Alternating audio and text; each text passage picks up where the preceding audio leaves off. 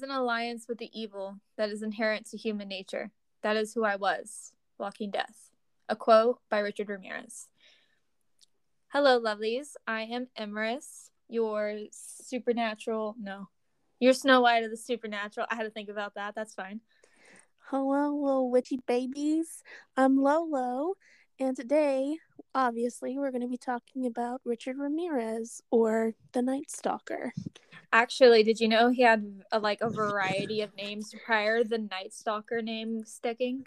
I think one of them was the Valley Intruder, because of Yes. the area he intruded in. Yes. And then the other one was the walk-in, what was it? Hold up. I'm going through my notes here. 5,000 pages later. I literally had so many notes on this. It's crazy. Okay. So KNBC initially called him the walk-in killer. The next one was the Valley Intruder, and then their Herald Examiner actually gave them the name the Night Stalker, and that's the one that actually stuck. I just took basic notes. You took in-depth notes. I just took summarized notes, and my hand was cramping. I have 4 pages of notes just from light notes. And you know what's funny? I don't even mean to interrupt, but you know what's funny is I was watching the documentary for the second time in a row, and I was like, wow, I have so much more to be writing, but I'm just not going to write it because at the end of the day, if they really wanted to know, there's a documentary. I'm not just going to, basically write every word that they had said, because if that's the case, you could just go watch. Well, that's the thing. I found a really, really good article that gave basic notes on everything that happened. There is no such thing as basic notes when it comes to this topic. Air quotes around basic. But I found myself literally copying everything word for word because it felt like if I didn't do that, I was going to miss out on something vital. And that's the scenario. Is basically I was, again, I was watching the documentary again, and I was like, you know what? It's fine. I don't need this input in here. And then I realized, yeah, I do, because everything's interconnected and it sucks. So I also want to duly note, prior to us getting really into this topic, why did no one tell me how annoying I am every time I say a hot minute? Or literally, if I had a penny for every time I said one or the other in the last episode, I'd be a millionaire. Okay? Ma'am, it is not that serious. It's pretty annoying. Mind you, I listened to the thing all 3 hours for 4 times, but I think it's because you edit it, you have to constantly hear yourself over and over again, so you're just like, ew. Honestly, it's like that. Just the sound of my voice just made my skin crawl. It's fine. And you're gonna have to hear it again. It's fine. Done with this. And I'm gonna try to do my best to make me not sound obnoxious, but I mean, it is what it is. I give no guarantees. So I also want to do another trigger warning on this. Oh yeah, I'll be doing a few trigger warnings. There's a lot. There's mentions of child molestation, rape, murder, gouging out eyes, and what else am I missing? Well, gee, just tell them all what it is. Gosh. I mean, it's a trigger warning. No, you're good. I'm trying to think. What else am I missing? Sexual assault. A lot of sexual assault. There's a lot of sexual assault. There's going to be some graphic details in here about how he goes about killing. I did not write any of that down, by the way. That's all going to come from me. Essentially, though, it's not really any explicit verbiage. It's just explicit details, if that makes sense. So, there's no real cussing in here. There's mostly just, here's some graphic scenes, some graphic violence.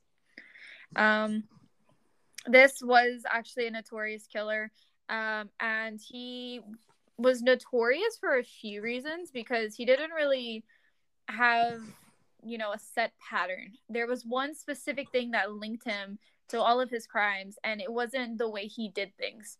Well, that's interesting, because I have that towards the end, the last, handful.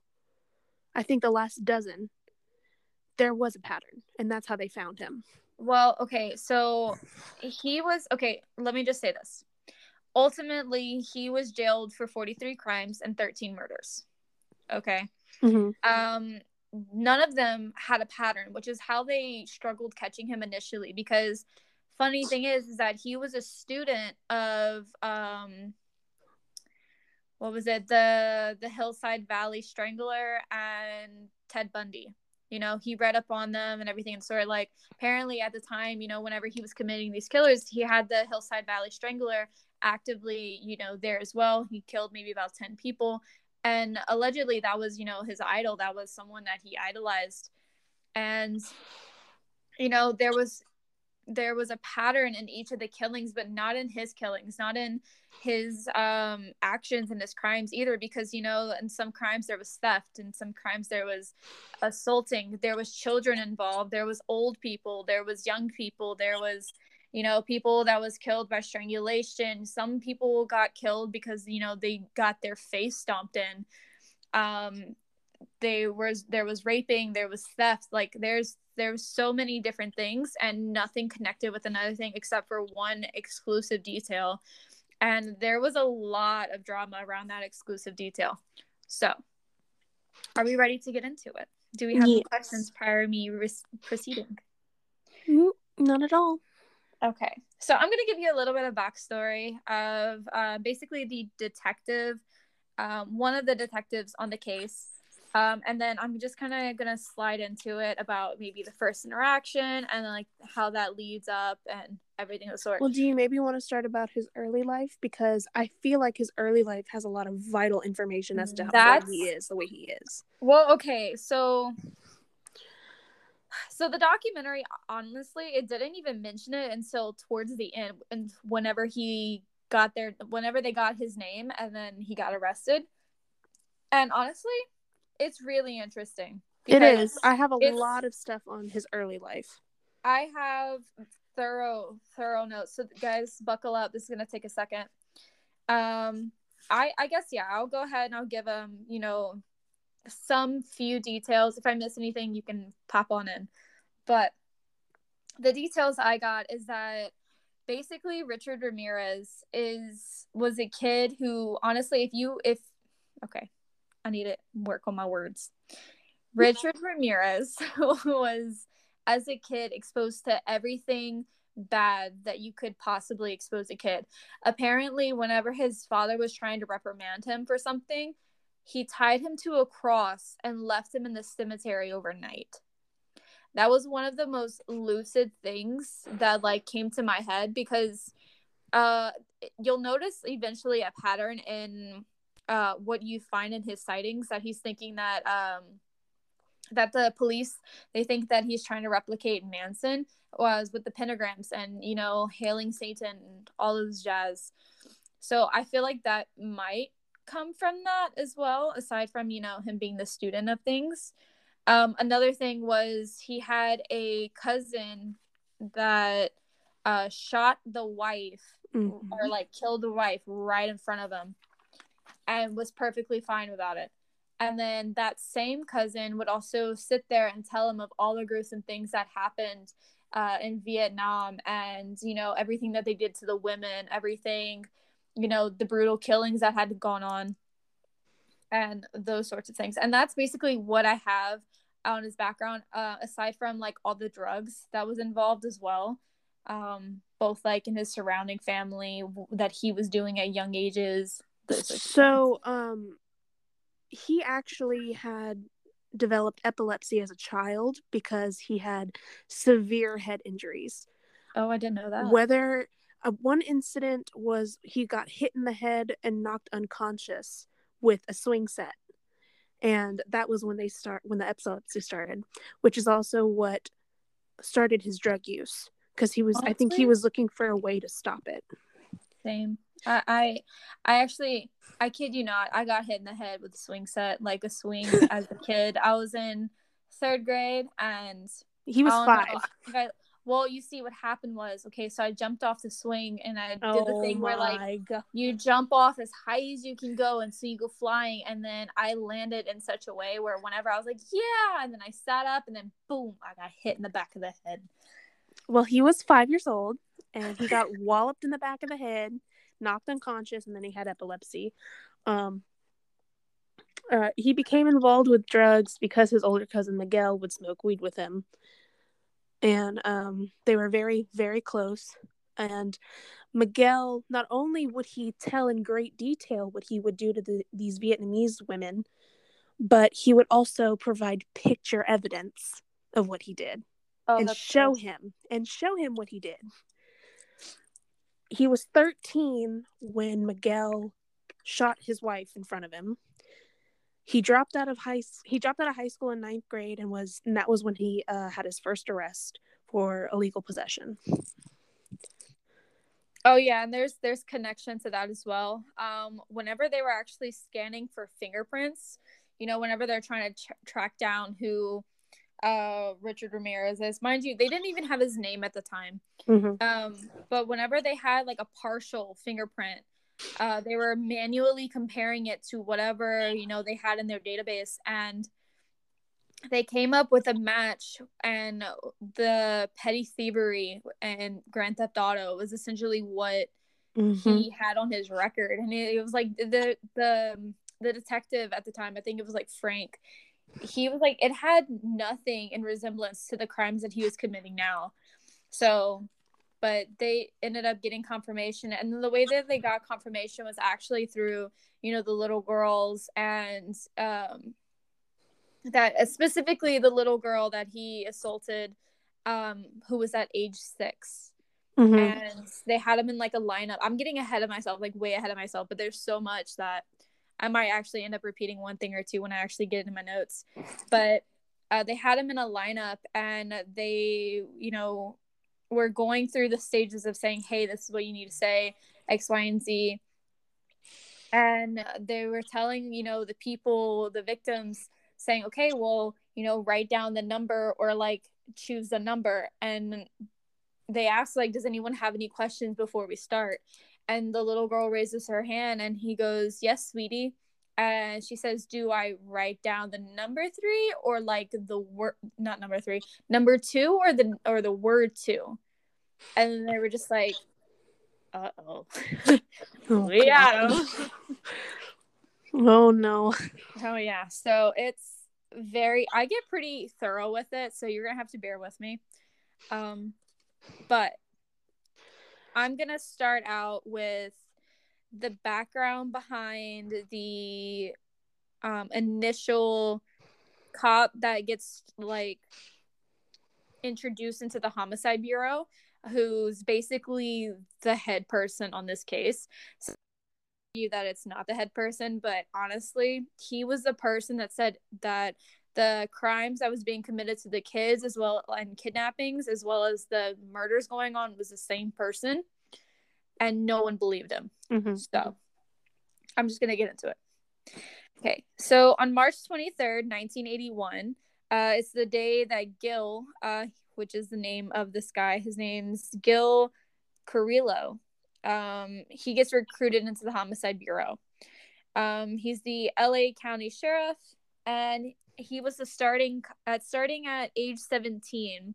He was recruited into the army as a soldier in Vietnam. My note was like everywhere in that sentence. But basically, he was exposed to a lot of heavy combat, and he ended up going to college at Rio Hondo, and then he became a cop. So those were his like 3 things. He wanted to get married. He wanted to go to college because no one in his family had gone to college, and then afterwards he wanted to become a cop. I remember him saying that he was working, he was working as an officer, and he had homicide come in, and he ended up telling one of the people who was working homicide, says, I'm going to be doing that one day.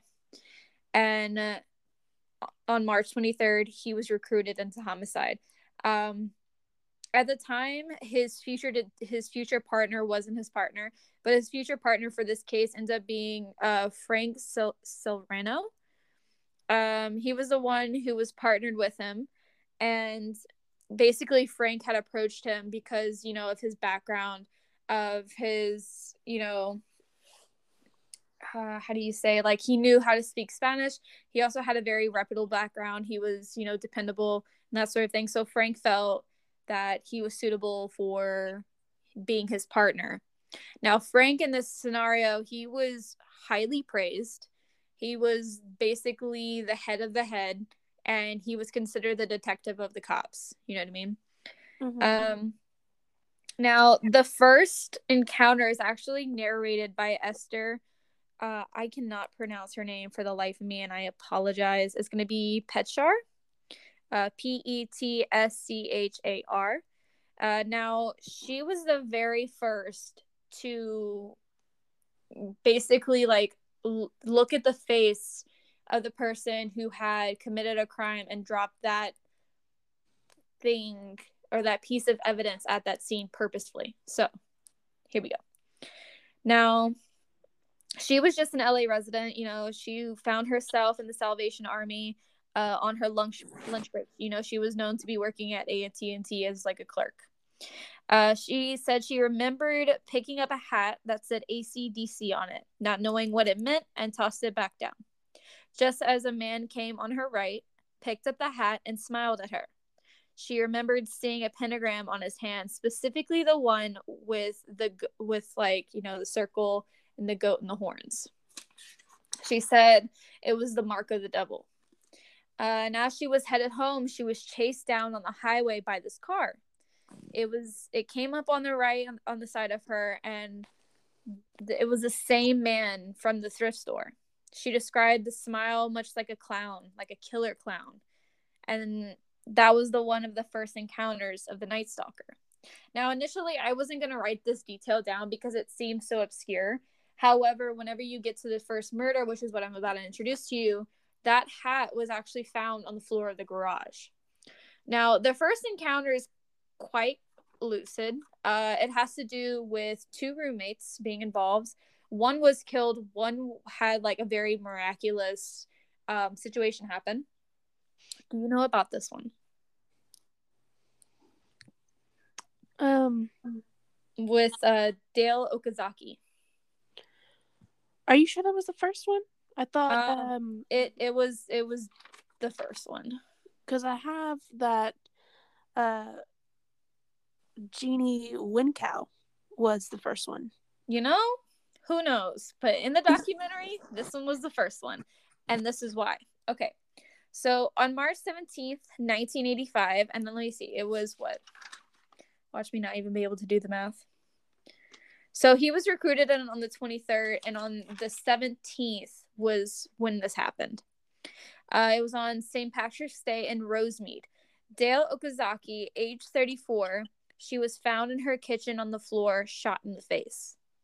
Now, her roommate, Maria Hernandez, was also involved. You cut out for a second. I did? Mm-hmm. Well, you cut out for a second. So basically you have two roommates. You have Dale Okazaki, age 34, and Maria Hernandez, her roommate. Now, Dale Okazaki, I believe she had just come, you know, from getting groceries or something of the sort, and she had heard something or someone in the kitchen. Like, things were really quiet. Miss Maria Hernandez was not home just yet. I believe she was just about to enter or something of that nature. Let's see, because so the way that they described it in the documentary was kind of flip-flopped. They described the murder of Dale before they described, you know, Maria entering. So the way I'm going to approach this is that Maria was actually, you know, going to unlock the door. So in this point, Dale was already in the kitchen and Maria was outside, right? So Maria goes to unlock the door, and in the garage door is still open. And they were meaning to say that Richard Ramirez, he was standing behind her. He could have just shot her, but he wanted the confirmation, you know, of looking in her eyes prior shooting her. So he hit the roof or the hood of the car so she would turn around and face him. When she turned around and faced him, he fired the gun. However, the bullet deflected off of her keys, and, you know, she was knocked to the ground, but the bullet had deflected. He ended up walking past her, you know, thinking that he had shot her. And whenever he walked past her, Maria Hernandez, ran for the alley. And this is where he has the confrontation with Dale. Dale ends up hearing, there's something in the kitchen, something of the sort. So she ends up ducking down behind the counter. When she was ducking down behind the counter, you know how like you put your hands up on the counter and you just trying to like pull yourself up to peer over? He was on the other side of the counter, and he knew that she was going to do exactly that because he could see her hands, and he waited until he saw her eyes and shot her in the face. So he just waited. He didn't try to go around the corner trying to shoot her. No, he knew exactly what was going to happen. Now, Maria Hernandez, hearing the shot, she became, worried for her roommate. So she went around I believe the front, because she was thinking that he was going to come out the garage. Let me see if I got that flipped around real quick. Oh,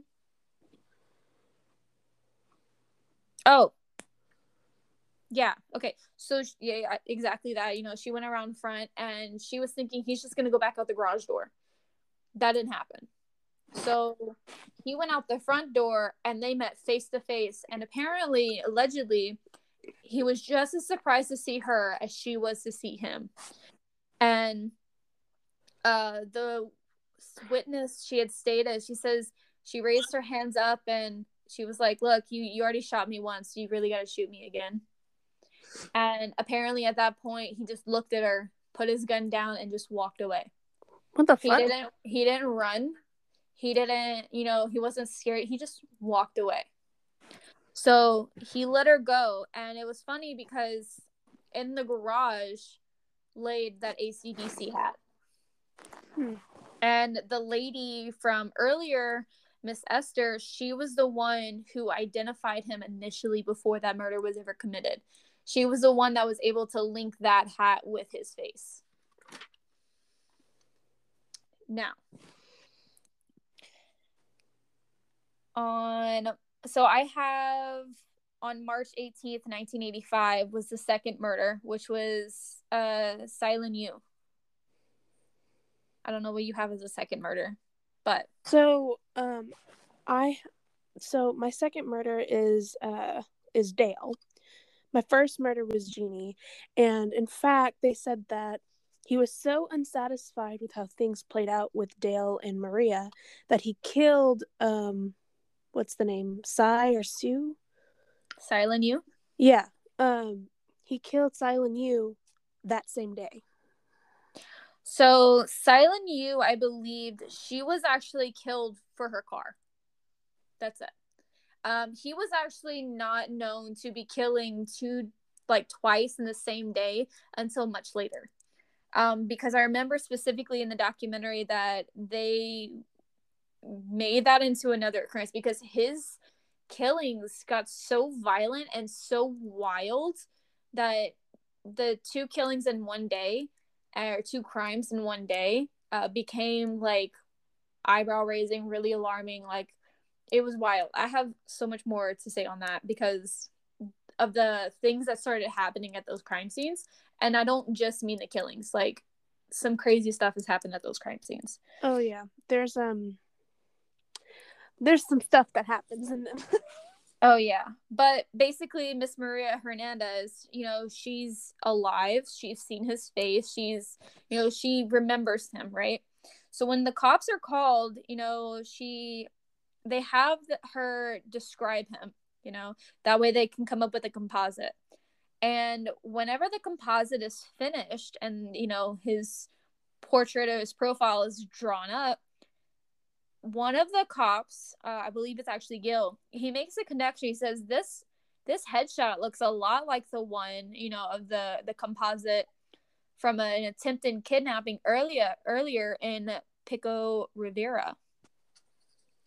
And so, let's see. I went to the third murder scene. Let's see. Okay, so this is the one where it's a little gruesome. I don't have much written down here.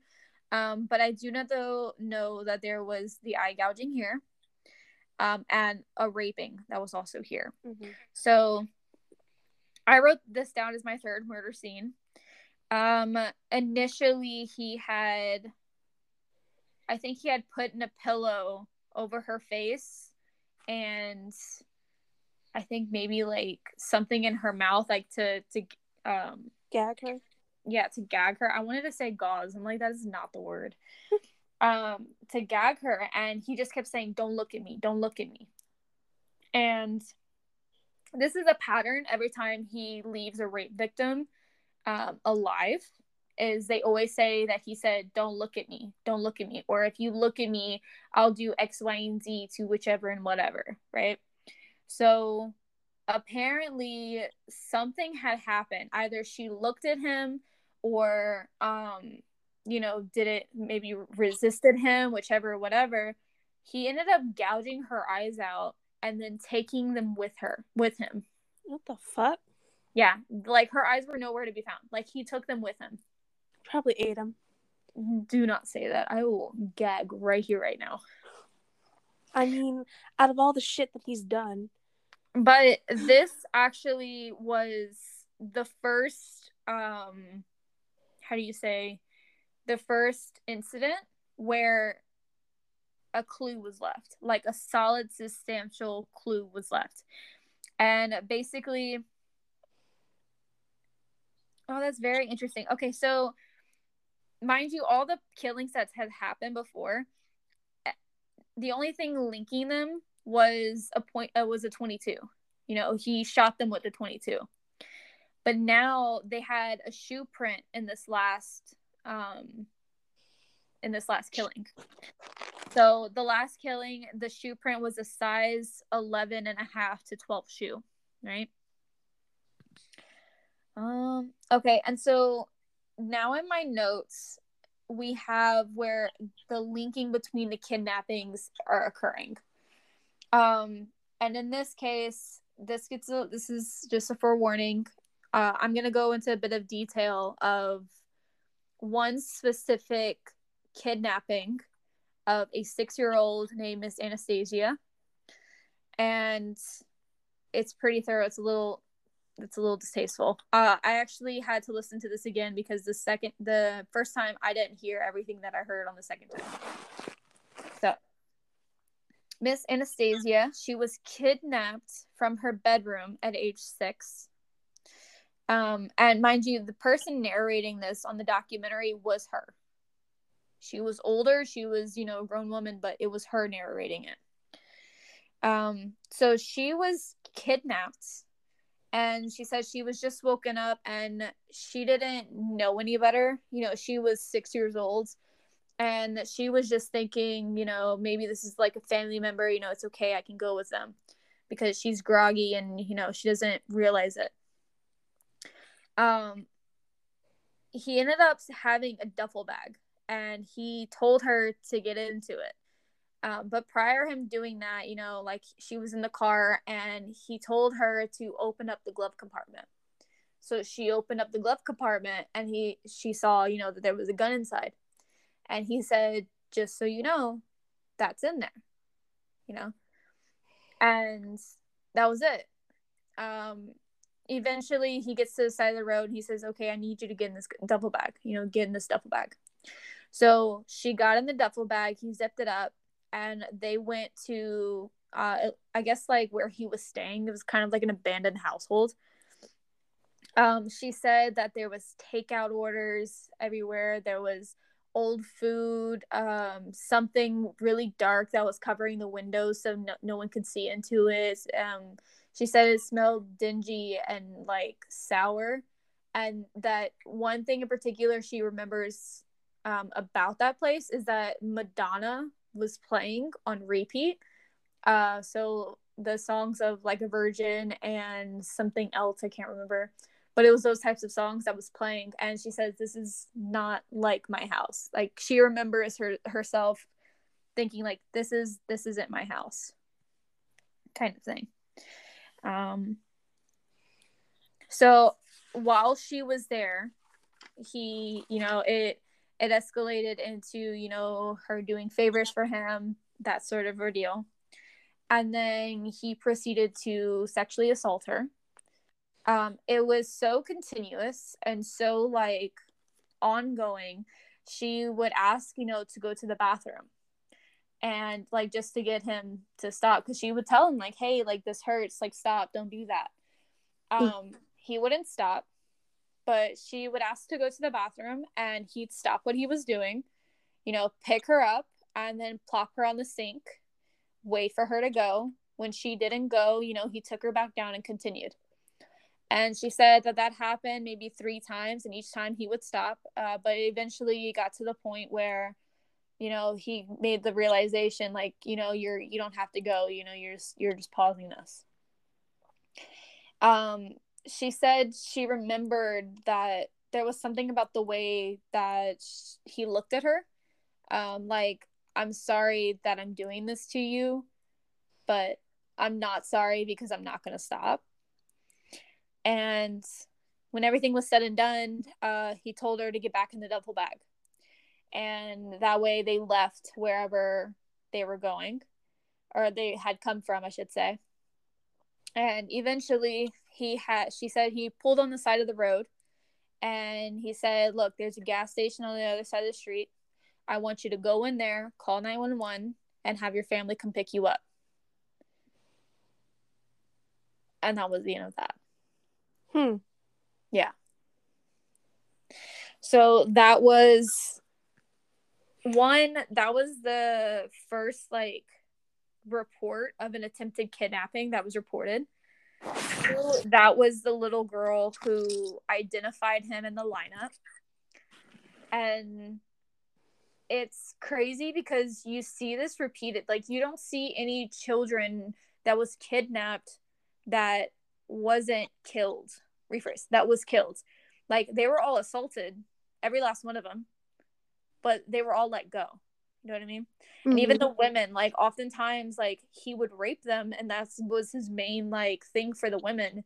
So he'd rape them. Unless they fought him, then he killed them. You know what I mean? So it's pretty intense, to say the least. Let's see.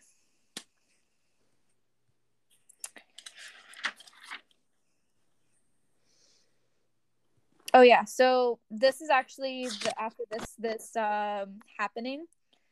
Gil explained they had I guess the little girl kind of see if his picture looked familiar or something of the nature, and this is where Gil proposed that the person doing the kidnappings is the same person causing the murders. And apparently no one from the bureau took him seriously. They all scoffed at him, they all laughed at him, and they laughed him out the bureau. He said, I did not expect for that kind of turnout. He said everyone thought that, I'm this, because he was the youngest detective or the youngest cop in the bureau. And they were like, you're just trying to, make a name for yourself, X, Y, and Z. But they laughed it out because there was no record at the time of any sort of, serial killer not having a pattern, not having like the things that are going on now. You know what I mean? Like, they were expecting, different people. And Gil was like, no, I'm pretty sure it's the same person, because, there's cases going on, there's murders happening. His murder was for Dale. His murders weren't like that. His murder was Dale, but he was keeping track of all these other cases, and he knew all the information about it. Right. But after that, let's see. Okay. So shortly after that, there was a call to like the police station.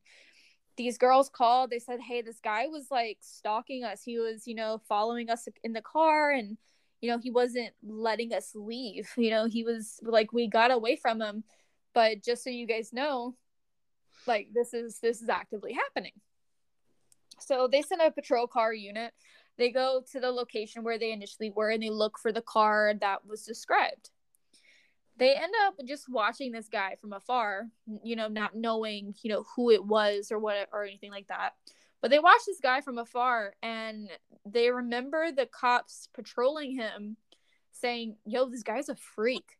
They were like, any female that he sees that's alone, he breaks everything and just tries to go after them. And so they ended up, catching him around the corner and, able to bring him into custody. And Gil was the one that was interviewing him. And he's like, dude, well, like, what's going on here? He's like, you're stalking all these females. And so he said that, Richard responded, well, I like females, there's nothing like I like women, there's nothing wrong with that. And he said, well, you're stalking all these females, but one comes around like on the right side of you and you duck behind a garbage can or something. And he goes, I was tying my shoe, like I wasn't hiding. And Gil remembered that like he was funny because he had a response for everything. He had an answer. They ended up getting a warrant on the guy just to check out his place, see if like he was in relatance, because that over obsession with females kind of had the potentiality to be something more. Can you guess what they found in his house? Was it eyeballs? No. But I'm pretty sure. Huh? I'm telling you, he ate them. Stop. I don't need that kind of protein image in my mind. Oh, God. Okay. No. Any other questions? Not questions. Any other assumptions? Ideas? Thoughts? Not that I can think of. Okay. Well, apparently sprawled out all over his apartment was magazine cutouts, all about women, all like basically porn cutouts, and they were all nude and everything of the sort. And on top of that, there was women's underwear with a crotch slashed. Yeah. So was that from a previous victim? I have no idea. That's what I'm thinking. I'm thinking it's from a previous victim. But if that was the case, they would have made note of that on their previous bodies and be like, I wonder if this like lines up. But either way, they pull him in for a lineup, and they have him in a lineup, but even Maria Hernandez herself could not pick him out from the lineup. Did he have his face covered whenever she was attacked? No, he did not have his face covered. On no circumstance had he ever had his face covered. Then how could she not pick him out? Shit if I know. But she couldn't pick him out. And honestly, I will say, I watched the lineup. The way the lineup looked, from that lineup to, if you can hear a cat, that's Mochi. She wants to come in. Can you hear her? Yes, I can. She's like, let me in. I want pets. No, but anyway, I looked at the two lineups, the one from the beginning, the one from the end of the documentary. They look similar, but like they don't look anything at all. And so whenever Miss Maria couldn't pick him out from the lineup, one of the detectives told Gil, he says, the dude's a freak, but he's not your freak. And they ended up, letting them go and whatnot. Now, I honestly, from looking at the documentary, it didn't look like the guy. It actually looked like his friend. Because his friend does come back into the picture trying to cover for him. And it, like, towards the end. And honestly, the lineup looks like the picture resembling his friend. So, I don't know if it is. I don't know if it was initially Richard, but I'm pretty sure that, like, it wasn't him. It was just someone else that was freaky deaky. Let's see, where else am I? Okay, so wow, my notes are everywhere, even though I like wrote it down in accordance with the I think documentary. It should also be vital to note, one of the things that people noticed the most about him was how poor his hygiene was. Oh yeah, so he was noted to have disheveled hair. His skin tone was, they said he was a light skin, or he was Caucasian, so he was either Hispanic or he was white. And they remember his body odor being much like a goat. He had very strong body odor. Now I don't know if they said goat because of, you know, his satanic references later down the line, or because if you've ever had a goat, mind you, I've had a goat. If you've ever had a goat, they have obnoxiously strong scent. Like, it's fucking disgusting. It's lucid. And it's crazy because when you have a male goat, they try to rub up on you. Mm-hmm. Especially if you're, because like animals, they know whenever you're on your cycle or not. Like, that's why they say never get into like a stall with a horse that's a male on your cycle. You will die. They will try to mount you. Well, I didn't know that, but thanks. Yeah, it's happened to me before. Ew. No, I mean, like, it's crazy. Like, I used to work at like, I used to volunteer to help race horses, and my favorite horse, his name was Leroy. He ended up passing away, but he was a male. He was one of the older horses. He used to be like one of the fastest race horses, and every time I'd go in and like I'd give him I'd brush him and everything. And one time in particular, it was that time, and I went to go brush him, and my buddy that I was with at the time, he was in the stall with me. He says, "You need to get out of the stall right now." And I was like, "Why? What's going on?" He's like, "Look at that." And the horse was very erected, and it was, yeah, I know. And I was just like, okay. He's like, "Look what you did to him. You know, like you're hurting the horse." I was like, "I didn't do anything." So be very mindful of that. Like, stay out of like horses or any sort of male animal, because what a goat will do just is stay away from males. Just stay away from the male species. It's fine. Just stay away from males in general. Doesn't matter what it is. Just stay away from male. But what a male goat will do is he will take his head and rub his head like all over you, wherever he can get you to put his scent on you. And if you like, it takes 2 seconds and you will smell like goat, and it's the worst thing ever. So just noting. And in addition to that, he also was said to be missing several teeth, and his teeth were stained and that sort of ordeal. And he would wear dark members only jacket and dark clothing and dark shoes. Like, it was all dark, like it was all black. And that was the description. He was tall and he was slender. He had, very slender frame, that kind of thing. So at this point in time, they had actually done, research on the shoe size. Now, initially, okay, so let me say this. I'm going to try to go off of my notes, like not read them, because I feel like I can remember it in better sequence than I wrote it.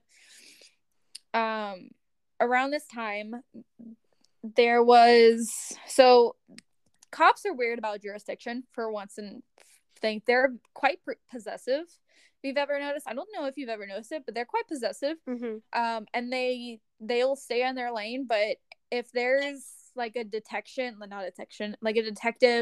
doing like a homicide case, and it's in like LAPD jurisdiction, which is essentially a different jurisdiction than the bureau, they won't tell them anything.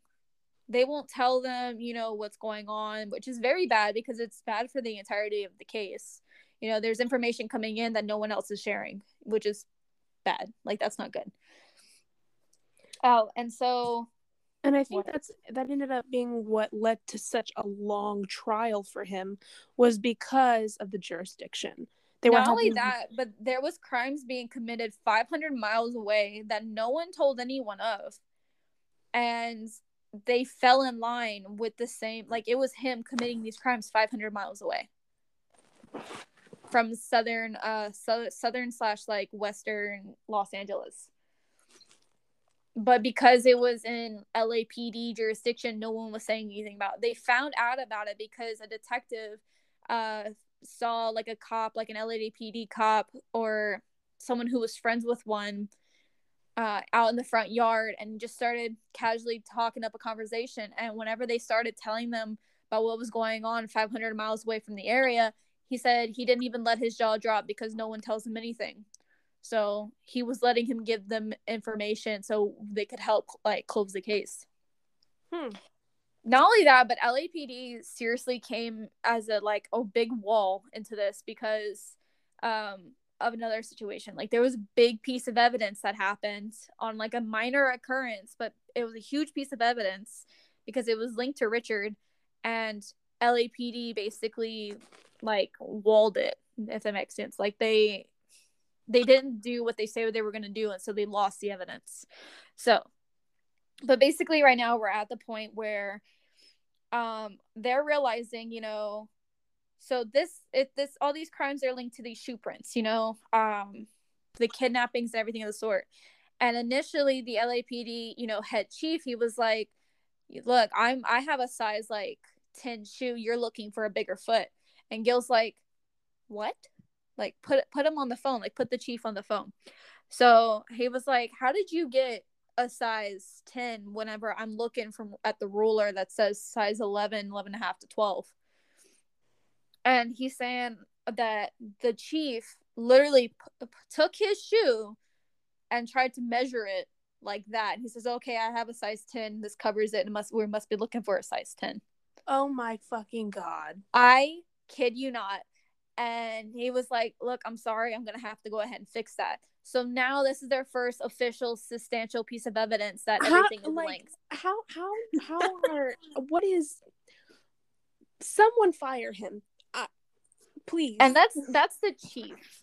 That is the chief. Are you joking? That's terrifying. That is fucking that's why he got to murder so many people. Oh yeah. Not even that. So once they had that, they start really looking into this shoe, like heavily researching it, as they should have been from the start. I mean, yeah, but like now they're coming out with like some intense. Here's how crazy this is. I think I wrote down the statistics too. This part I am gonna read because it's big dumb. Okay, so so the bottom print of the shoe matched that of an Avia shoe, specifically an aerobics shoe size 11 and a half, as opposed to like one of the Coach or tennis shoes, right? Spreadsheets were provided by the inventor of the shoe of the sales. So the detectives have went specifically to the inventor of the shoe and was like, listen, this is what's going on. I'm going to need you to tell me everything you got, right? They learned that on January 9th, 1985, so the same year, just a few months earlier, because all these incidences are essentially taking place in March, 1,356 pairs were distributed to Taiwan, or from Taiwan. Oh my gosh. From Taiwan throughout the U.S. Man, I can't speak. Okay. So they started out with that many initially being distributed. So from what they had gotten from the victims, they felt that the shoes were black. So narrowing it down to only 6 11.5 black Avia shoes manufactured. 5 of them went to Arizona and only 1 went to LA. They weren't able to track it any further, but it became solid evidence that linked several cases to one kind of shoe to a specific person. That ended up becoming his trademark. Now, here's some crazy shit. Okay, so that was a solid piece of evidence and everything of the sort. Now, let's see.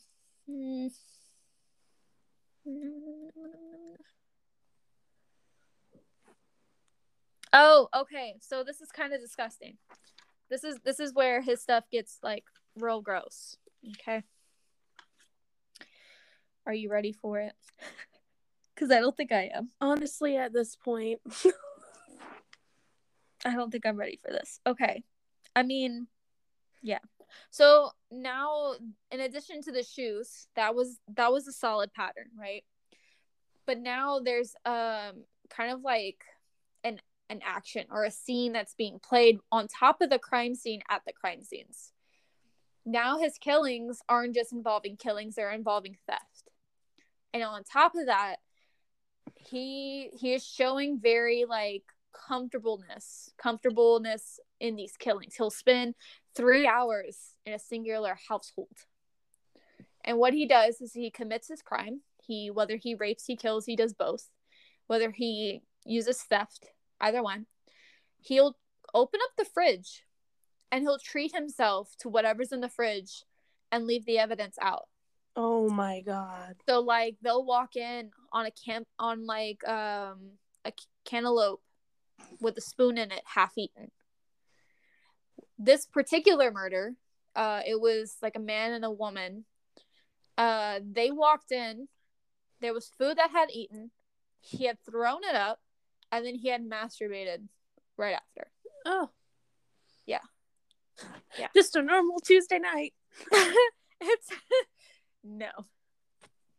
And it was that scene in particular, like that is something you kind of have to remember for this episode, because it was that scene in particular that pushed the detective who caught a hold of his friend towards the end of this, like to its bridge, and I'm gonna explain later, but remember that, okay? So let's see. I'm so sorry. There's like so many notes. Oh, okay. I have it. This is the part that frustrated the Cracker Jacks out of me.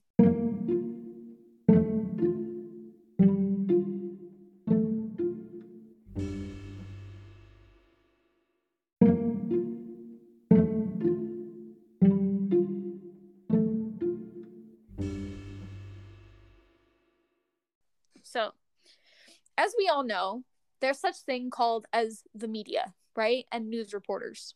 Oh, yeah. So, let's see what her name was, because I wanted to fight her through and through. It was Miss Laurel Erickson. She had called Frank, mind you. They had reached out, saying, "Hey, this is the description. This is the guy that we're looking for." They said nothing about these shoes, because the shoes was the key evidence. If this like serial killer stopped wearing his shoes, they would have nothing to link him to any further crimes, right? So this reporter, she calls Frank, and she's questioning about the Avia shoes, and he's like, "What?" She's like, "Yeah, tell me about these Avia shoes that I heard you have word of." And the person that was interviewing him for this documentary, he's like, "How did she figure it out?" And he's like, "No doubt that there was some detective that leaked it to her." He's like, "I'd like to know who did it, because I'd like to soccer punch him." Like, it's so dumb. And she's saying, "Okay, well, what can you tell me about these Avia shoes?" He says, "I can't tell you anything about these Avia shoes." She says, "Well, I'm going to do a story on it." And he's like, "You can't do a story on it. Like, you're going to blow our case." And she says, "I don't care. I'm going to do a story on it." And then he says, "Okay, hold on. So he sent to talk to his chief. Like, he sent her to talk to his chief. She struck a deal with him that she wouldn't say anything about the shoes as long as they gave her a story to put in its place. So what they traded out was, the chief says, "You're going to walk out, and her crew is going to be right there. They're going to be ready to interview you, and you're going to tell them everything that you can without exposing the details of this case." So that's exactly what they did. And they actually found out that the killer, just like majority of others, because they want to know what's going on, watches the news. They're listening specifically to the news of what the cops know, and that sort of a deal. So whenever they found out that, I think in the Daryl case, is it Daryl? Dale? In the Dale case. Oh my gosh, why did you correct me? I had to correct myself. That's rude. In the Dale case, Maria Hernandez, they were actually able to call the police. So from then on out, he started pulling and cutting the cords to the phone lines. So that's how they knew that he was listening. You know what I mean? Or that's how they knew that he was following the papers or any sort of news form of media. Let's see. Okay, so in this time, there was also an occurrence that happened where this car got caught speeding, right? Mm-hmm. Excuse me. This car, mind you, like, these instances are so random, but they all piece together. This car got caught speeding. Oh, and mind you, also, the time before this, the previous one where he was eating a cantaloupe, this is where the pentagram started being drawn on the wall. Now, the detectives had known what a pentagram was, but they didn't know what it meant to him. because, like, is he trying to be a Manson copycat? Is, like, he actually a devotee? Is it, mind you, I also want to throw in, since this is, like, a pagan cast, he used the wrong pentagram. Oh my god. Are you serious? I'm not even, he used the wrong pentagram. Like, literally in the photos, it's not even inverted. On his hand was the only one that was ever inverted. Kid you not. Like, I wanted to fight this man. I was watching this documentary, and I saw it, and I paused it. I was like, are you joking? Are you really a devotee if you can't even get the pentagram right? Are you joking? Well, then that begs the question, was this all just, for aesthetic? Oh, no, I have quotes, sweetie. But, like, even then, you joking? Are you come I mean, on. well, here's the thing. I'm about to get real in depth with this. So, like, a lot of people are like, oh, well, he was, like, super into Satanism, but, like, that's not a common mistake.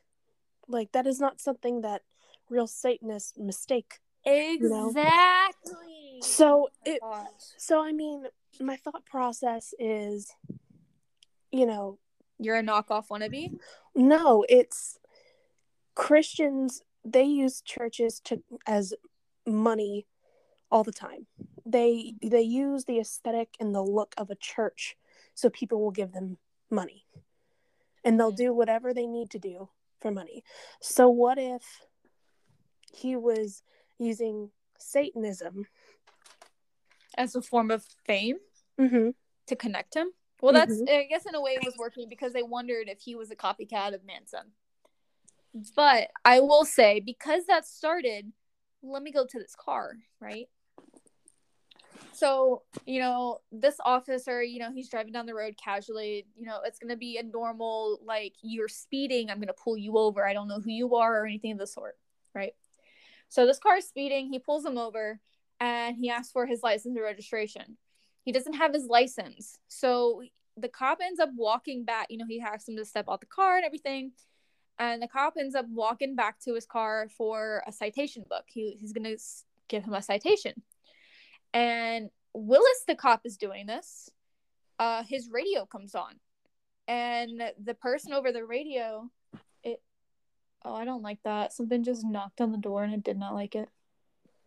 And it was not a cat, because it was like Ramirez. Listen, don't even get me started, because he was an American Horror Story, and they got his story accurate. Okay. Anyway, I'm just going to turn on this light, because it's like that. Okay.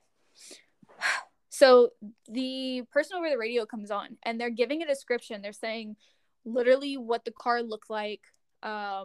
That, mind you, it's the same car that he's driving, of an attempted kidnapping that he just came from. Oh my god. So they have a description, they have a situation, everything of the sort.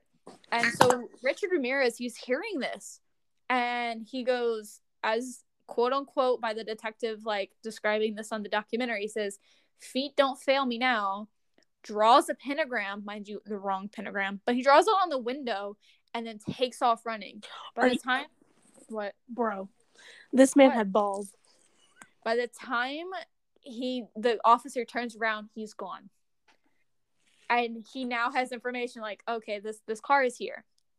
Now, let me tell you about this car, okay?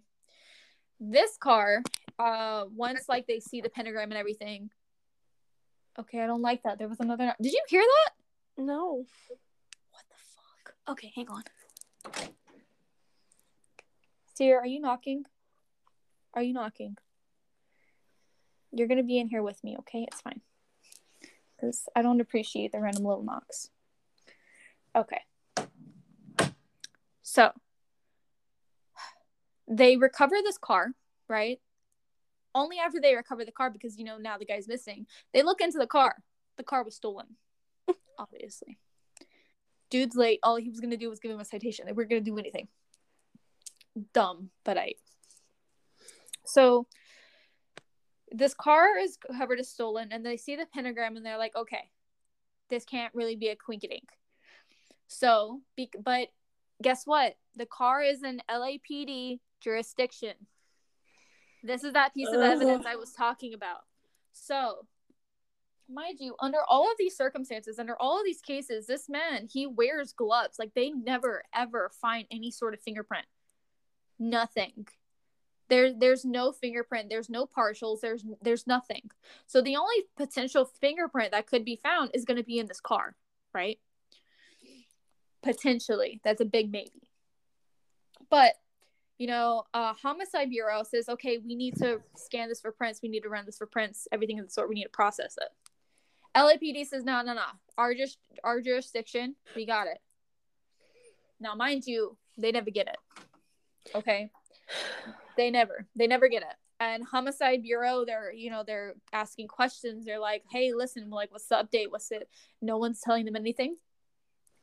And the documentary described it. Oh, dude, my ring came off. Yo, when did it come off? I'm sorry, that was really random. I looked on because I put on another ring and it's missing, and that was an important ring. Uh-oh. I mean, it was just a silver band, but like, it was one of my old rings that I used to have, and I just looked at my finger and I was trying to fiddle with it. I was like, yo, I don't even have it on. Uh-oh. Anyway, I'll look for it later. But like, dang, I just realized that it's been already over an hour. Anyway, I don't even remember where I was. Oh yeah, like, we'll get it. So after the homicide bureau, they put a little more, as they said, heat down LAPD and whoever was, manning the cop car, or not the cop car, the car. They ended up, giving them access to it. They said, fine, this is where it's being held. Only to come find out that where it's being held was in direct sunlight outside. Oh. So any potential fingerprints, any potential evidence was burned off. I fucking hate cops, bro. I fucking hate. They're so stupid, and they don't help. They don't help anything.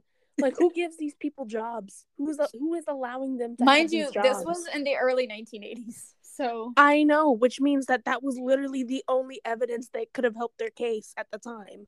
Well, okay, so they didn't find much of anything in this car. Like, there was I'm not surprised considering you know what? Go ahead. Just go ahead. Calm down. It's fine. And like, I want to be like, oh, we've gotten better. No, we haven't. They still do this shit today. Honestly, yeah. They're weird about jurisdiction. Like, they're like so territorial. It's like a pissing contest. Speaking of which, I really need to use the bathroom, but there's no mute button. There's no pause button. Fine. Anyway. Just take us to the bathroom with you. It's fine. You know what? ASMR. It's gonna be like, insert that one scene from Mean Girls. Now listen to my urine hit the water. Actually, no, it's not even Mean Girls. It was from Riverdale, I think. Are we gonna have to do like an intermission? No, it's fine. It'll be fine. I'm gonna try to wrap this up. Okay.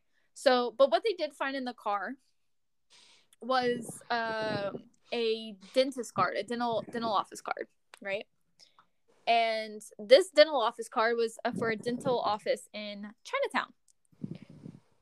And the detectives saw this, and they're like, "Are you joking? Are you absolutely joking?" Because the dental office card had an appointment written on it. Oh. And they're like, "Are you absolutely joking?" Because the man had his appointment, like a check-in appointment, 3 or 4 days prior to them finding that car. They could have already had the man into custody. This is like super reminiscent of like the JonBenet Ramsey case. And like, I know you don't know what it is, but it's one of the world's like biggest unsolved child murder cases. And even police officers who were and detectives who were working this case were like, honestly, there had to be some ulterior motive on the department side, because we could have gone about this a whole different way, and it's our own fault why there wasn't enough evidence. Oh yeah. Well, because they were lazy. They let people trample all over shit, and they took their sweet ass time getting evidence back. Oh, well, then if that's the case, you're going to be really pissy about how this ends. Oh. Like, majorly pissy. I already know how he dies, and it makes me want to punch a wall. Not even that. It's not even that. It's his charge situation that happens. But we're going to get there. So, on the appointment note, get this. He had his first name on there, Richard, but the last name was Mena.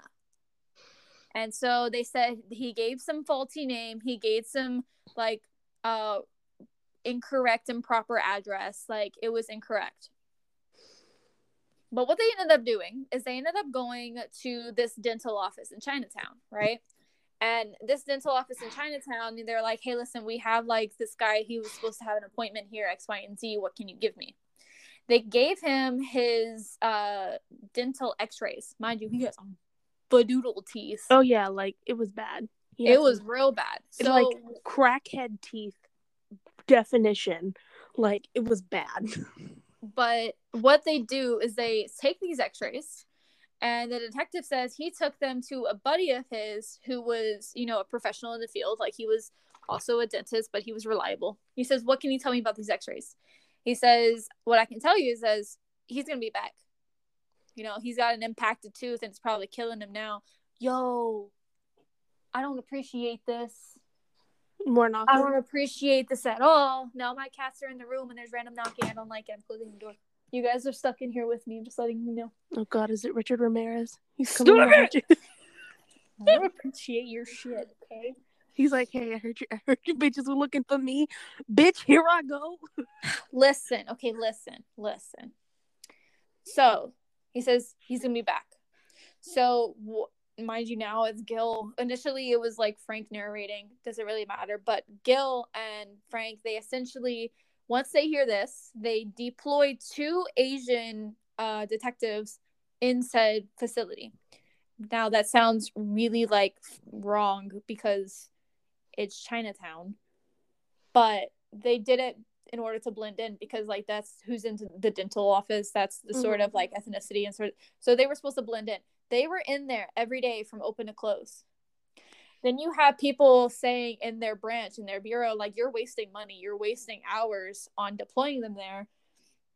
And they're in there for, like, maybe a week and a half, I think. And they were in there from open to close. And, you know, Gil goes, you know what? All right. So what they did is they installed a emergency buzzer that immediately calls them as soon as he enters the area, right? The day that they pull their detectives, he shows up. Motherfucker. Hold on, I'm not done. The day towards the end of it, Frank gets a call. He says, dude, where were you? He goes, huh? He says, he was here today. I was pushing the buzzer and, like, you guys never showed up. Whoever installed said buzzer, said button, wired it incorrectly. Oh. And so, like, it just didn't work. I can feel the anger. I can't, it's radiating in my body. Oh. Like, I'm not done. If I was a detective on that fucking case, my fist would be going through someone's fucking skull. I would be arrested for murder, okay? Like, it's not a game.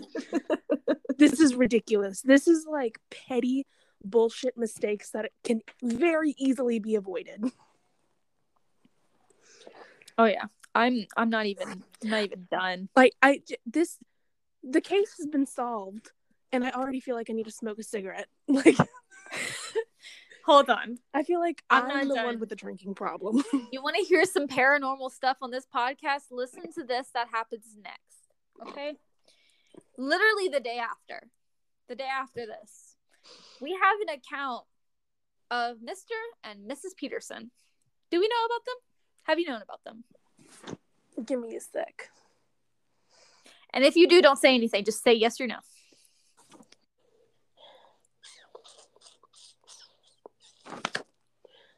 I like how we have to have, like, some sort of elevator music playing while we look up stuff. No, I don't have any Petersons. All right, listen to this, paranormal crack addicts. Oh my god. All right, listen to this. Listen. Okay. This was at nighttime. Okay. You have this married couple sleeping in their bed. Right?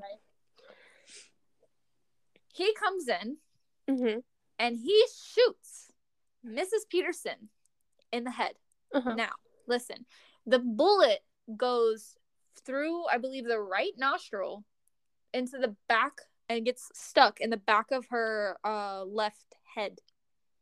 She does not die. She ends up screaming, waking up Mr. Peterson. He ends up getting shot right in the head through like the lower bit of the temple, like right where your ear kind of is and connecting to that area. He gets shot there. The bullet doesn't go through. Bitch. He ends up. You know what? What the fuck? I'm not done yet. Because watching the documentary of the detectives going over this particular thing was the funniest thing I had ever seen. So, because you have two different detectives narrating this, right? You have Frank and you have Gil, the partners. And it's funny because like earlier in the documentary, they tell you how it was the most unlikely pairing because they're polar opposites of each other. Gil's like the comical, like, young fun guy, and Frank is the one who doesn't smile or make any sort of like facial expressions, right? So Mr. Peterson just got shot in the head. His wife is bleeding. She's shot in the head. Both of them are alive, but Mr. Peterson immediately gets up and chases him out of the house. Bitch. Oh my god. Hold on. So Frank is narrating this. He says he's got a gun in his hand and he's running away. And he's like, he just showed his true character. He's a coward, right? And he said this over the media. For one, he said this over the media, which he claims that he shouldn't have done, but he was pissed, essentially, because, like, you know, of everything he's been doing. But he said it over the media. The media took pictures of his face and gave him extensive details of his life. And so Frank was like, he's like, it was stupid. I shouldn't have said it, but I was pissed and I meant it. He's like, but that was the first night I ever slept with a gun. Meanwhile, Gil, he's like, Mr. Peterson chased him out. And he starts running with the gun in his hand. He says, honestly, if I shot someone in the head and they start running after me, I'm going to run too. I mean, like, that's fair. That's fair. It was funny. I died. I had to hit the pause and the rewind because I was gone. It was too comical. So that happened. So now you have two very visible, like, victims. We have two very visible, like, they're alive, right? Yeah. And it's funny because, like, documenting the incidents, the progress, they had to take pictures of them and you just see the person smiling, like, I survived this. Like, it was funny. I got shot in the head and I lived, bitch.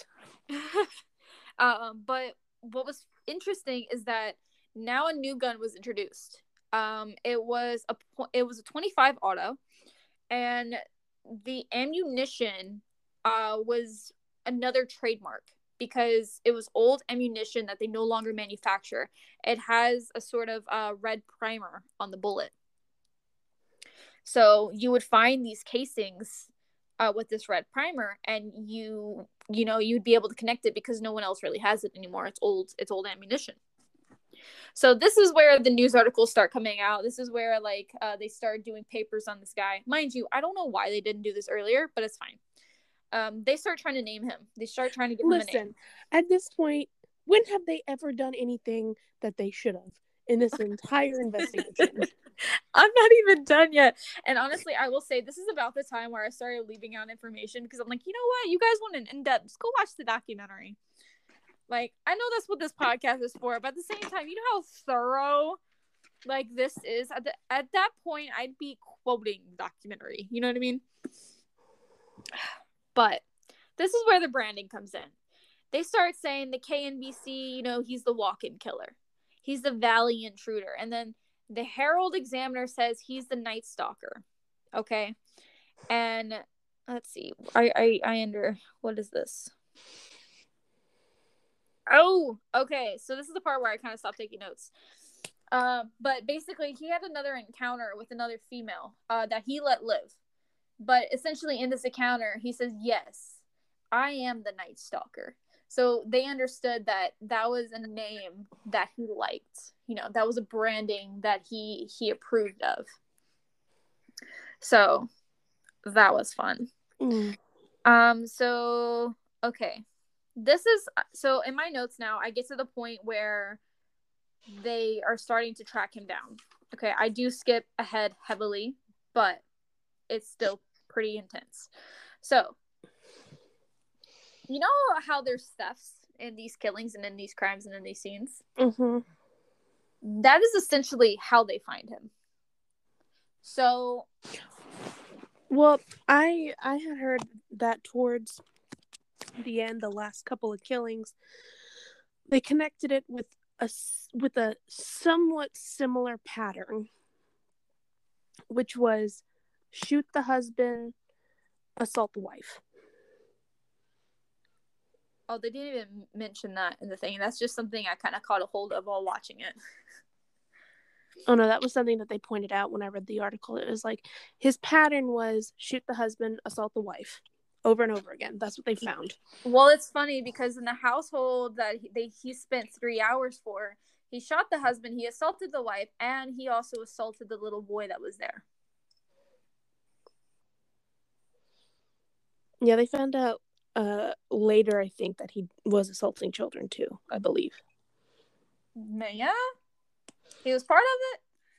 They already connected him before they even found whenever they found that shoe print and they realized, hey, this is the same shoe, that they immediately knew that he was also like assaulting children. He was also part of the kidnappings. So, okay, I get to the point where I think it was like this detective or something. He was talking to this lady and he noticed she had a bracelet on. And he's like, "Where did you get that bracelet?" She's like, "Oh, my boyfriend gave it to me. He said he got it from his friend who lived in El Paso. His name's Rick." Okay. And then they had another situation where he goes to like it was several things. I honestly I should have written it down clearer, but it started with the bracelet. And eventually they located down to a friend of Richard. And they said they got the name because of that friend. Right? And basically all the items led to his friend. It was like a boombox, a gun. The 22 that he had used was actually shipped off with a guy in Taiwan. Okay. And they were able to recover that 22. And they also recovered a boombox that was stolen from Mr. and Mrs. Peterson, I think. Or one of the previous ones before them. Actually, I would assume the previous ones before him because he was chased out of the house. Hi, Mochi. Let's see. Okay, so basically, the cops approached his friend, and he says, "Look, hey, you gotta help us. You could possibly help us with one of the biggest cases in LA history right now. It's the biggest case in the state of California." And he says, "Your friend Rick, he's a killer. We're gonna need you to help us, catch him, get us his last name." And apparently, at that point, his friend's tone totally changed.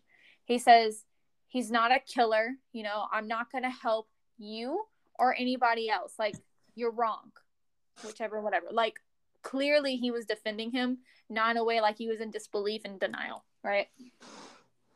And Frank says that he remembers exclusively, he says, "I took him and I placed him in the car. And I said, listen, this is going to go one of two ways. You're going to tell me like his last name, or you're going to tell me his name. Like that's just it. You don't have one of two ways. Is that like, that's it." right? And he remembers like striking him. Like Frank remembers striking his friend in the face. And he touches his face. He says, "Is that all you got?"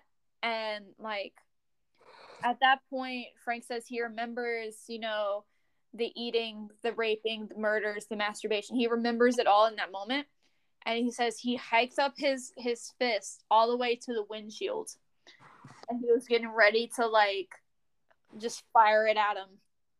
And he threw up his arms in a cross and he said, Richard Ramirez, Ramirez. And he got his name. So, remember that car? Which one? The one that they never, like, did a swipe of. Mm-hmm. The one that had the dentist card in it. On the rear view mirror, like, to adjust it so you could see in it, there was a partial fingerprint. Since they had that partial, mind you, that was the only other thing besides that dentist card. Since they had that partial, now they had his last name. So they pulled up all the Richard Ramirez's in like LA County. There was 8 of them, and they identified them manually one by one, and they had a match. So once they had a match, now here's where things get some pretty F shit, because like this is where if anyone has watched American Horror Story, where Richard Ramirez is like part of this and like involved, and this is basically it's revolving around the Night Stalker and such. It's pretty accurate. Like what happened to him is pretty accurate. So once they have, confirmation, they get a murder warrant on him, right? And the cops are going in between, the cops and the detective, they're going in between, should we sit on it? Should we just like have it active, right? Was that your stomach? What was my stomach? I heard it. No. Not my stomach.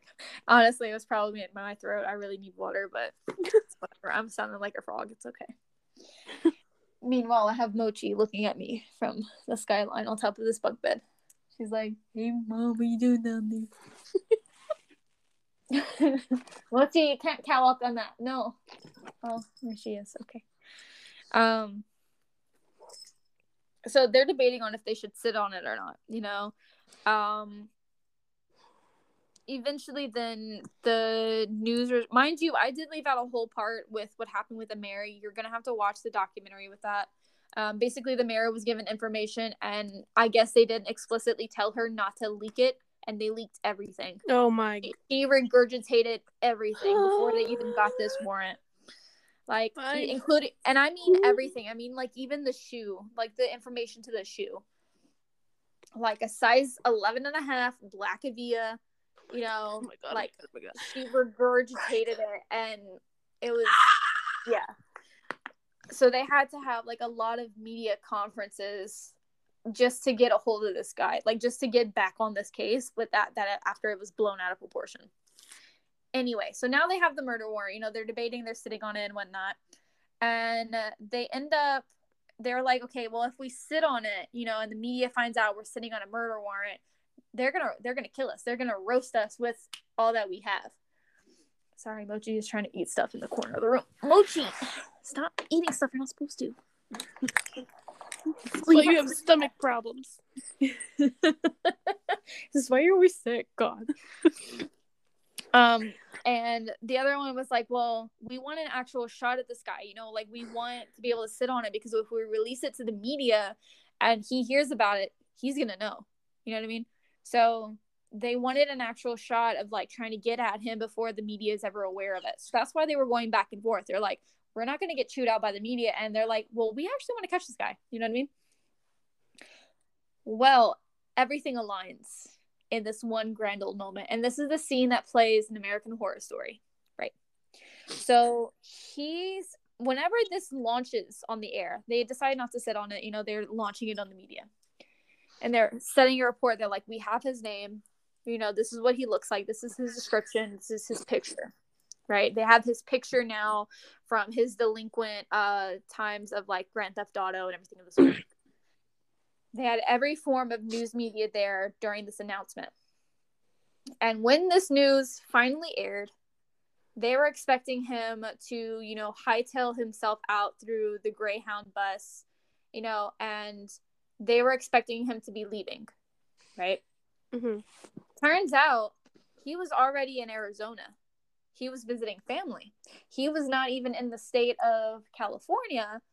Willis, this news is being aired, right? So they planted police officers outside the Greyhound bus. Mind you, that happens quite often. They have them planted looking like homeless people, but you can identify them as not because, their teeth are clean, their hair is fixed, like that kind of thing. And he said that as soon as he got off the Greyhound bus back into California, he immediately sees these cops and he doesn't think anything of it because he's like, that's not necessarily for me. You know what I mean? Mm-hmm. Like, if you think you're guilty, you're probably guilty. You know what I mean? So that's how he initially acted. So he walks past that and he goes into a liquor store. And this liquor store has newspapers. He ends up picking up the newspaper and he sees his face on it. Uh-oh. And the clerk or the business owner of the liquor store, he's being interviewed by the news. He says, yeah, he came in, he saw his face, and you just see the blood drain from his face. He panics and he left. So, and in American Horror Story, this is how it happens, exactly to the T. He walks into a liquor store, he sees his face, he panics, he runs. Now, also what happens is that now he's getting on a bus, he's catching the bus. And he's like, all I have to do is make it the 8 miles to western or southwestern LA, and I'll be home free. I have a brother that lives there, right? The person he's sitting next to is reading the paper. The person he's sitting next to reads the paper, and he's looking up, and he makes eye contact with Richard Ramirez. The person immediately shoves the newspaper right back in front of his face and starts dialing.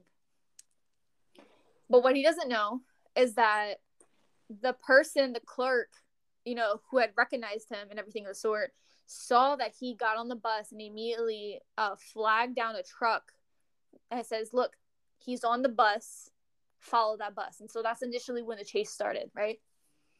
And so, mind you, because everyone has this newspaper now. Everyone's reading this newspaper. Mm-hmm.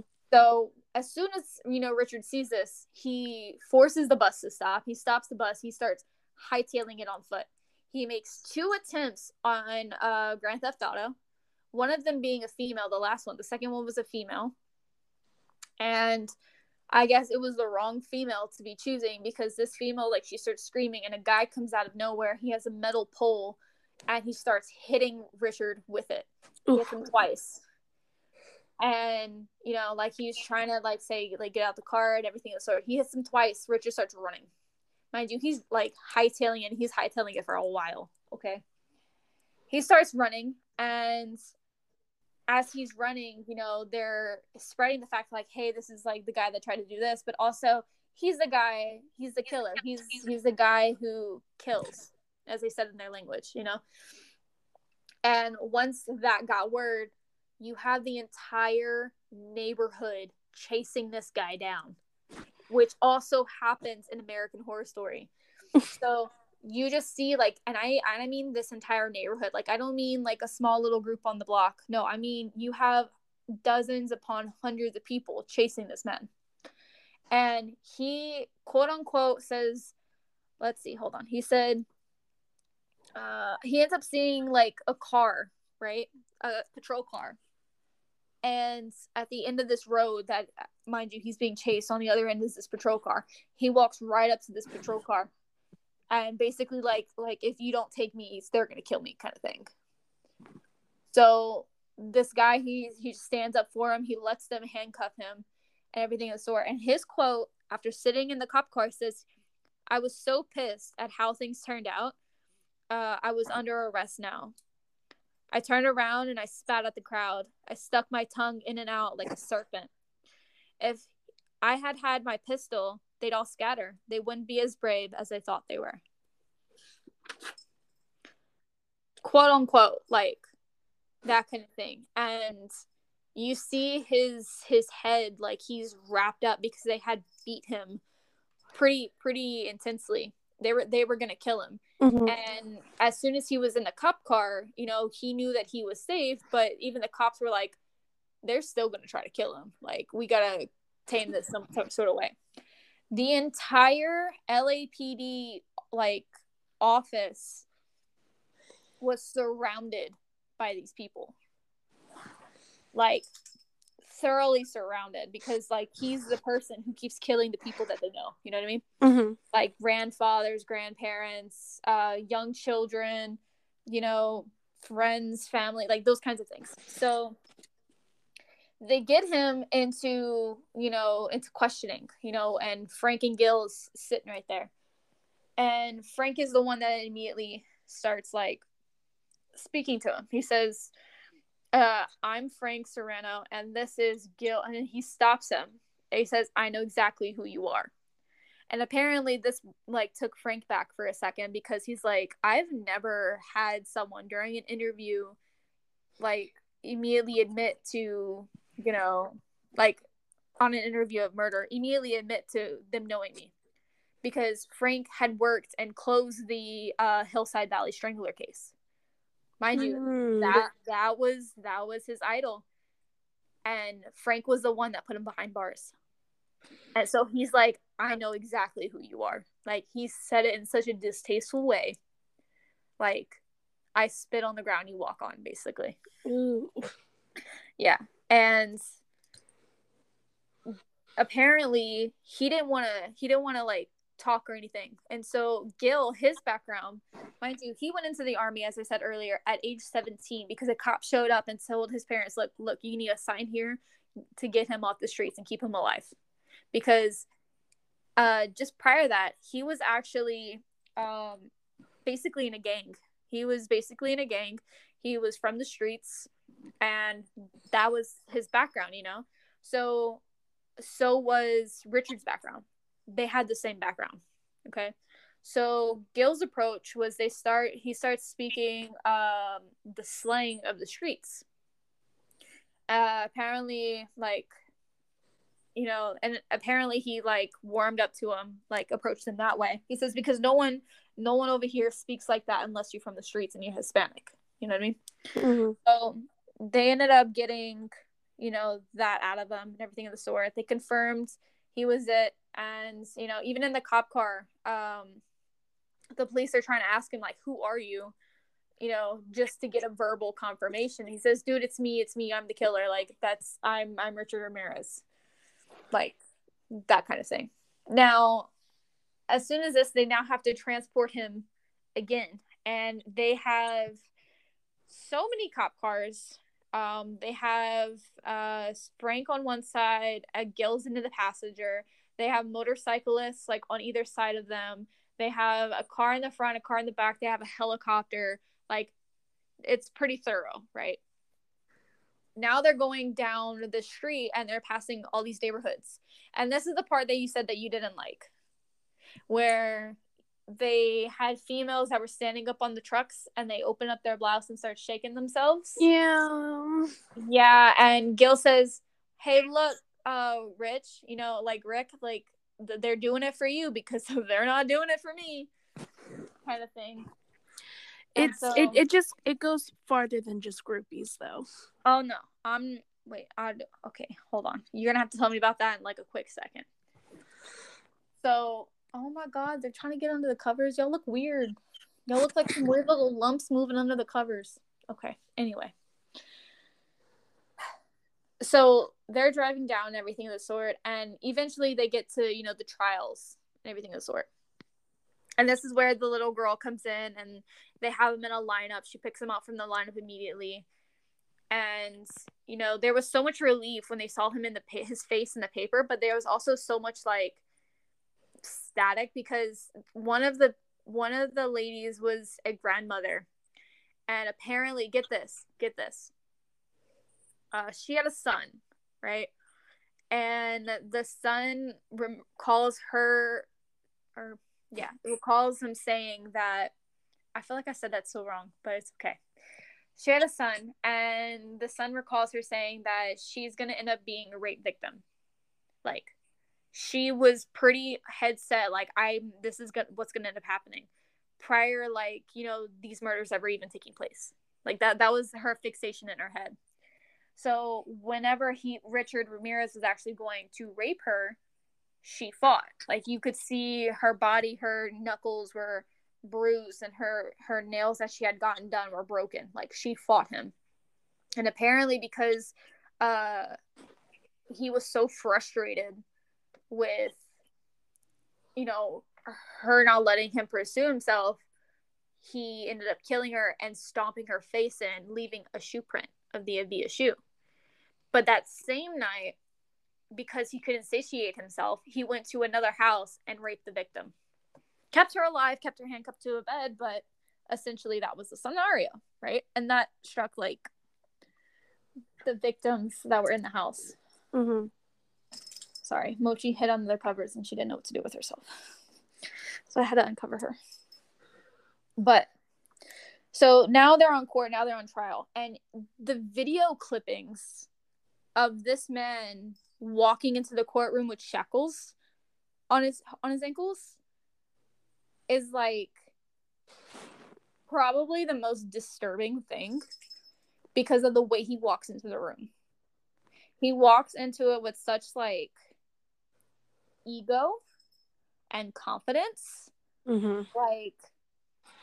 They described it as, like, the bad boy, I guess, vibration, the bad boy energy that was drawing all these females. And he was caught even, like, turning around to the females that were there for him and, like, doing that weird little finger wave. Gross. The little, yeah, exactly. So, but he was eventually deemed guilty. And guilty on all accounts, 43 cases, 13 murders. Now, the part that I'm upset about is, you know all those kitty cases? Mm-hmm. They dismissed the kitty cases. They didn't charge him for it. Oh, fucking disgusting. You know why? Because the girl who, Miss Anastasia, 6 years old, pointed to Gil and told her mother, and her mother translated to Gil, she says she remembers you the most because you remind her of a teddy bear. And she said verbally, like, the little girl said, I'll go ahead and I'll testify if it means he won't hurt any other little girls like the way he hurt me.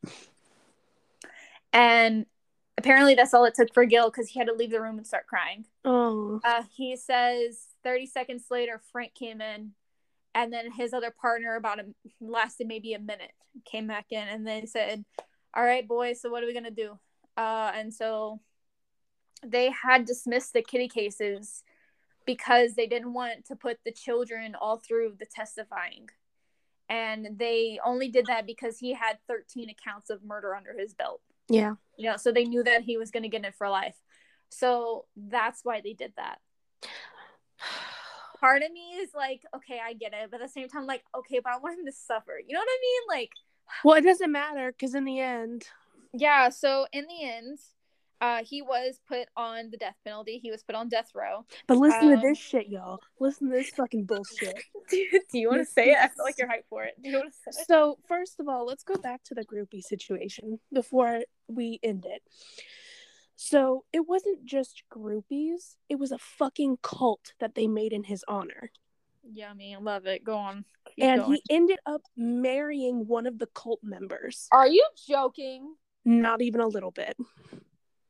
Wait, okay, hold on. Was this cult member, like, blonde? Was she a blonde hair? I don't know. I was so pissed off. I was like, I'm not even going to look into it anymore because it's fucking disgusting. Well, but he literally, he died at 53, okay? And he married someone who was, like, I think in her early 40s. And she was, like, a member of this cult dedicated to him. Well, so listen to this. In American Horror Story, Richard Ramirez was dating this blonde female, right? And she kind of had, like, a kink for the fact that he'd kill people for her, kind of thing. And before he ever became the Night Stalker, he was with her and everything of the sort. And something happened and they separated. Don't know how like legit like they separated because you know he was a little insane, but they ended up separating, and then he became the Night Stalker, and she felt like it was her doing because she encouraged it, and he morphed after their separation. So that's why I was asking, like, was she blonde haired? Because American Horror Story was pretty accurate. Like, they hit the nail on the head on that one. I don't know. I didn't look into it. I just, after I saw that someone actually married him while he was in jail, I was like, what the fuck? What the fuck? And so, go on. Well, in American Horror Story, he was jailed. He was put on death row. He ended up dying, though. Okay, but here's the thing. Hold on. So he was gonna be sentenced to the death penalty to a gas chamber. Wait, no, okay. So before that, in American Horror Story, while he was like hunting these people, he ended up dying, and Satan resurrected this man. So that's how they interpreted like all the pentagrams and him saying "Hail Satan," because that was his last words. He said, "You won't understand me. You know, you don't get me. I am more than good and evil. I am more than anything you'll be able to comprehend." That kind of thing. And he says, "Hail Satan." And then he goes off. Do you want to say their penalty? So he was sentenced to death. He was put on death row, and his death sentence was going to be death by gas chamber. And they found out not too long, I think, before he died, that he had leukemia. He had cancer. They were rushing him to the hospital when he died of cancer. Do you know how long he was on death row for? Too long. 2 decades. Yeah, they should have killed him as soon as they put him in jail. He was exactly. Okay, exactly. But no, they had him just chilling in a box for 2 decades. Let the man get fucking married. Exactly. Like, essentially, he lived a fulfillful life. Okay, he got to murder everyone he wanted to in the names of like Manson and everything else. And he went out on married. His own fucking terms. Exactly. What are you? Are you kidding me? Are you kidding me? So my question honestly, you know what I believe? Honestly, if it weren't for the fact that he died of cancer, if he were still alive and he lived out the rest of his sentence, they probably would have let him out on good behavior. I honest to God believe that. My question is like, now that you think about, like, he wasn't actually tried for the kitty cases. Now are the kitty cases actually properly, like, you know, put to justice? They didn't actually, like, he didn't get tried for it, and he didn't die for it. He didn't die for any of the murders. No, he died of natural causes. Which is such bullshit. It infuriates me. Oh my God. And you know what? I'm thinking about it now, and there's no way that that the prison inmates didn't know about what was going on. Because like, no. There's no way they didn't know. And if you've read anything about prison, they cannot stand a pedo. They will kill pedophiles. So you know that motherfucker had to be in exclusive cell, yeah. Yeah, he had to be in isolation. Otherwise, he was gonna get murdered in prison. And I'm like, if y'all fuckers don't let him fend for him fucking self, if you don't let the dogs descend, I swear to God, they should have beat him black and blue. I want his entrails stapled to the ceiling. So with that being said, how do you feel about this case? Do you hear me right now? I feel like, I think I'm just looking for a scale of 1 to 10. God, it's so aggravating. Because, like, yeah, he died, but, like, I wish he would have lived so he could have died in the way that I wanted him to die. I didn't want him to die naturally, okay? I didn't want him to have a choice. I didn't want him to die on the way to him being rescued. Literally, they were rushing that man to the hospital. For why? Because he had fucking cancer. For why? They were rushing that man to the fucking hospital. Like, on the way to the hospital because he had fucking leukemia. Get fucked. Let that man suffer. If you don't put an air bubble in his blood vein, I swear to God. I hate you. I would have been, you know what, now that you think about it, I wish he would have been rushed to the hospital. I would have been the nurse. Oops, sorry. I accidentally shoved the fucking air bubble in your blood vessel and now you have an aneurysm. My bad. Sorry, my hand slipped. God. Would I have gone to jail? Yes, but I also would have been fucking treated like a hero. Oh my gosh. This, like, the whole case is just infuriating. Like, I had to watch it twice because the first time I watched it to see what's going on. And then the second time I watched it to take notes. And then while I was taking notes, I caught a hold of things that I didn't catch initially. And I was like, are you joking? It's so infuriating because it's like, how stupid can you be? It's right there. A 5-year-old can see that shit. Not specifically a 6-year-old, but not only that, like, I watching it a second time, that was also why I had to like stop taking notes, and that's why my notes are so frazzled. Is because like you get and you watch it a second time, you see all the details, and you're just like, man, y'all are stupid. Like, y'all are big dumb. It's like, y'all are supposed to be trained professionals, and you're missing literally what's 2 feet in front of you. No, like, you're playing petty territorial games. Are you joking? Like, I mean, there's a serial killer at large, and y'all are just like, okay, well, it's my area. This is my square. The and way then they treated you have that like shit, the media. The way they treated that shit, it's like the evidence was circled in a big neon red sign, and y'all were looking in the other direction, saying, "Y'all see something? We're looking for a square." No, like, not only that, but the play that the media had in this, that Laurel Erickson lady, are you joking? The fact that she didn't get arrested for blackmail. Ooh. Like, no, the fact that that's the normal dynamic. It's because freedom of press is a thing, and it's not even that. It's just like, that's the normal dynamic between cops and media, and they stated that in the documentary, and they're just like, yeah, we're like cats and dogs. We go back and forth. Like, we're trying to, like, you know, I don't know, catch a murder, and they're just trying to make a story. And I was just like, bro, why is this a thing? Why is it happening? I was so mad. It's because journalists get paid a lot of money if they get a good fucking story. You know what's funny too? So she said, mind you, this was supposed to be her story. So she says, she's like, I remember the day that they caught him, that they brought him in. She says, I'll never forget it because I was in the salon getting my hair done and I was not there to report it. That's called karma. Good. I hope somebody else, I hope her worst enemy got it. I hope her worst enemy reported on that shit and made a shit ton of money, and now she's poor. That's what I hope. I don't know, but they described the females as basically being this clown car of females because they were surrounding him. So before we leave, since we're talking about females and his supporters and everything like that, it wasn't just female supporters. So they were describing, hang on.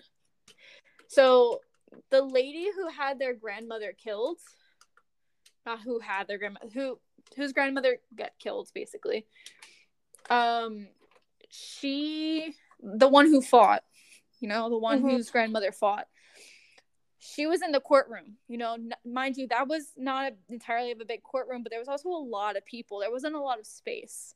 Okay. And so she was able to get a seat, you know, in the courtroom. She says you can only be around the man for so long until, like, the evil starts oppressing you and you have to, like, leave. And she's not the only person who said it. He was known to have eyes that were so dark they were like an animal about to attack you, kind of a thing. Which is interesting because if you play a part into what people say is, like, you know, it's the ultimate crime to take the life of another, and it dims your own light. So the light in people's eyes, like, dim. It's crazy concept. Anyway, she was in the courtroom, so she had to leave, and she said there was a bench outside of this courtroom, and she took a seat, and the person next to her was not much older than her at the time. She says she was maybe around 17. He was about, like, 19 or so.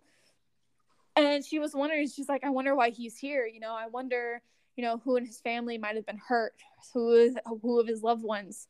And she said she just remembers him pulling up his sleeve to, like, one of his jacket sleeves, and there was a pentagram on his wrist. And she says, Bro. she's like, I'm literally sitting next to the person who idolizes the person that killed my grandmother. So think about that. Think about like leaving a courtroom because you couldn't stand to be around your grandmother's killer, trying to get some fresh air, only to be by the people who idolize him for all the murders and killings that he has done. I bet it was the wrong pentagram. It probably was. Let's be straight. It probably was. I mean, like, it's a really, really like a depressing case. It's really upsetting, especially how things ended, because it's like, yeah, he got his what for from the universe, but you know, he didn't get his what for from the people, and that's what pisses me off. No. But Wait. it makes me giggle to think like, oh, he's like super into like Satanism and all this kind of shit, but the pentagram he was painting on everything and had tattooed on his body, and everyone else was getting tattooed, was the one for protection and light. It was like literally, I kid you not. Mind you, okay, so I have my makeshift wreath right in front of me, right? The one that I made by hand with the willow branches, like the curly willow branches, and we got a nice little, Yule wreath up, okay? Right above it's my TV, okay? I saw this pentagram on the wall that was in blood, and I paused it, and I looked at the one on my fireplace, and I looked back at the one on the wall. I'm like, bro, it's the same fucking pentagram. I was so upset. It takes 5 seconds of research. Literally, Google Images is free. I literally almost was like, I should stop this, right? I should just stop. This isn't even worth doing it. I literally had taken like maybe 4 pages of notes on the first time, and I looked at this and I was like, you know what? We should just scrap it. We should just do a different movie. We should just do a different one because this sucks. Like, who?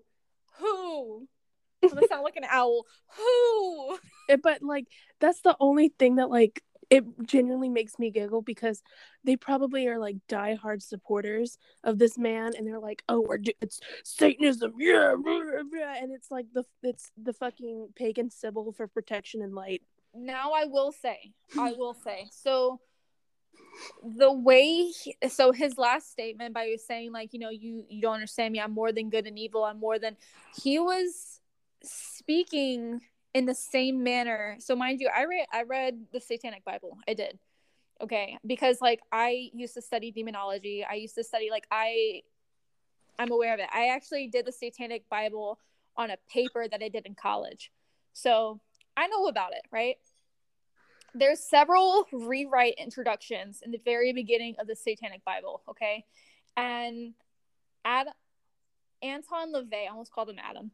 Anton LaVey, the founder of the Satanic Church, describes Satan as not being a person, but basically being a force of nature that, science can't explain and religion has no part in, kind of thing, right? And the way he was describing, him and being Satan and everything of the sort, he was describing not a person, he was describing that force. So, like, he has some sense of understanding, but the fact of the matter is that how did you fuck up so bad that you can't even get the right pentagram?